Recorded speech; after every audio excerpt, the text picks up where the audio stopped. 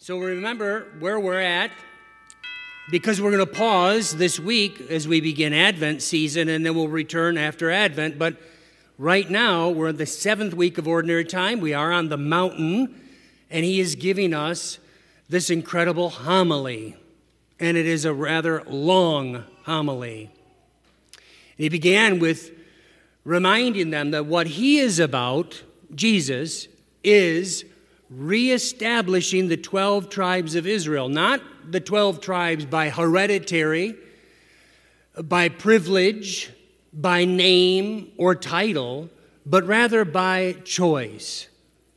And so he went down by the river and invited James and John, Peter and Andrew to follow him, and it said that they did follow him. And then he began this Sermon on the Mount. Began with the Beatitudes. Last week, you recall, he said, I have come not to abolish the law and the prophets, but to fulfill them. And we contemplated on the need for rule and law and what happens when we don't have it. And some of you were very excited that the Lions won last week of the Super Bowl, and others of you were very frustrated over it, and I understand that. You were upset that the Red Wings went out on the field, and you're saying, what is going on? This is supposed to be the Super Bowl. Why are they here? They're not following the rules. We enjoy the game because they follow the rules. We enjoy the symphony because they keep to the score. And when they go off the score and go off on their own, it's no longer the symphony that we came to enjoy. It's no longer the game that we went to watch when they're not following the rules of the game. It makes it not fun. And so, too, with Jesus, reminding us that there are other laws, not just laws when it comes to societies and groups, but the law of God is written on your heart. We know that there's laws that govern the skies. We're very well aware when we try to walk off a cliff of the law of gravity. And that's what makes life reasonable. And so Jesus began last week by trying to introduce to us what it means to be human. The law of the human, how you and I are wired, at least if we're going to follow him. Now, if we're not going to follow him, go do your own thing, and that's fine. There's no force and fear. He simply extends the invitation, and this is the beauty of our God, always extending. And if you and I choose to follow him, and then he began last week, then you must change the way you live. And it begins interiorly. It's not from the outside in, it's the inside out. And so he began last week with, you have heard that it was said, you shall not kill. And then he went on to talk about adultery and marriage and divorce, and then taking oaths. And then we continue with today's. He gives us the final two. Eye for an eye, tooth for a tooth. What is justice? Loving your neighbor, hating your enemy. What Jesus is doing up on that mountain is what Moses did on the mountain. He gave the law. But only Moses, over time, gave in to peer pressure from the world, which all of us are susceptible to if we're not careful. And he started taking God's law and refashioning it to meet his needs or the needs of the people, the pressure that was put under him. And Jesus is restoring that just as he's restoring the 12 tribes. He's reminding them what the law of God really is. And it's not about hating your enemy. It's about loving your enemy. Because isn't that what the Father does with you and I? When you and I commit sin, does the Father come down and slap us? Or does he try to love us into reconciliation? It's all invitation.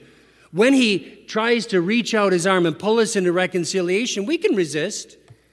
We can come up with all kinds of loopholes as to why we don't want reconciliation, or it shouldn't be on us because, after all, the other hurt us. But that's what the Father does. So therefore, if we're going to be imitators of the Father, if we're going to live in this kingdom, the kingdom that Jesus is offering to us, then we have to let go of some of the things we've been taught. And it's very hard, isn't it? You have heard that it was said, an eye for an eye and a tooth for a tooth. Nope, not in the kingdom of God. That's not how it works. And the kingdom of God is not later. The kingdom of God is at hand. It begins right now when you and I make a choice that we are going to be different than the people around us. Not that we think we're better than them. No, but we've been called to something different. And this is the gospel Jesus is offering to you and I. You have heard that it was said, you shall love your neighbor and hate your enemy. What profit is there just to love your own? Pagans do that. Sinners do that. He's calling us to be something different. He's calling us to imitate our Father, our Heavenly Father. And is it possible to be perfect as our Father is perfect? Only by God's grace. Only by His grace. And Jesus shows us how it's done.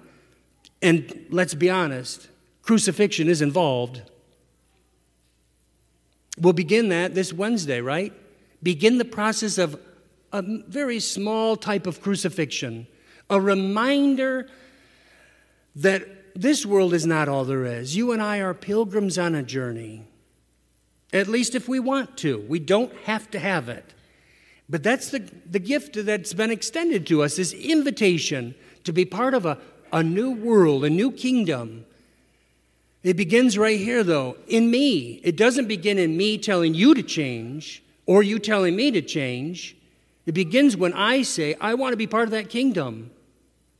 Not because I'm afraid of hell or afraid I'm going to be punished, but rather what God has done for me.